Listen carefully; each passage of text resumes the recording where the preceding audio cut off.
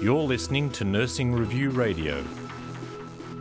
The McGrath Foundation has announced the funding of an additional 5 McGrath breast care nurses to support families experiencing breast cancer, reaching its goal to increase the number of its breast care nurses to 110 by its 10th anniversary.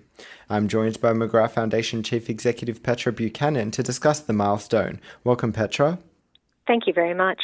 What does this announcement signify?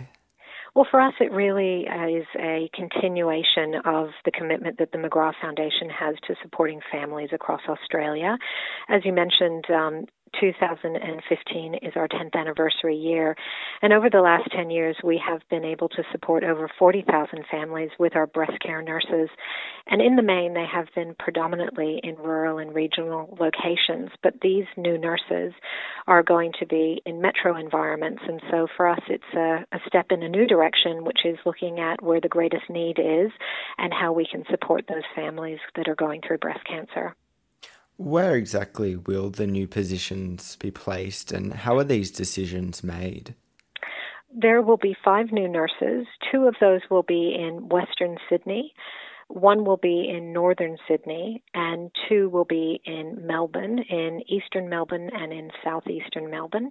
The exact locations are still to be determined. So we work with the local area health services to have discussions about where the greatest need is, and that's based on the number of diagnoses, the number of breast cancer patients, other available care that might be driving patients to that area, and then we determine and move forward to place and recruit that nurse.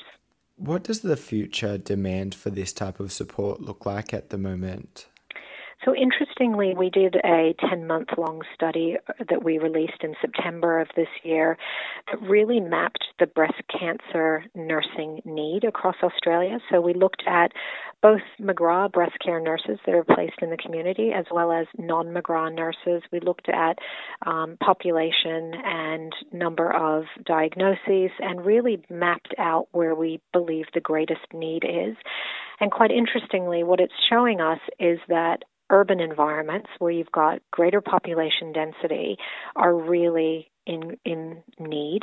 That coupled with the fact that you've got an aging population as well, and that we are seeing a shift over time in terms of the number of times that individuals need to access a breast care nurse. So therefore, the amount of service that is provided is changing and evolving. So that all of those factors are really helping us to align and understand where and when to place those nurses. What's on the horizon for the McGrath Foundation now? Well, unfortunately, that research did show us that there is a significant gap in breast care nursing that is available in the community. This year alone, we know that there are 79 nurse positions that are required that are not currently filled or funded.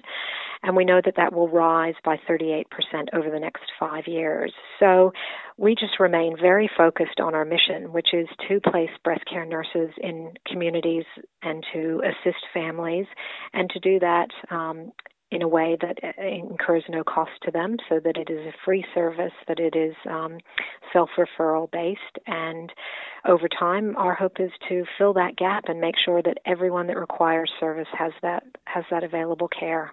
Thank you for your time, Petra. You're very welcome.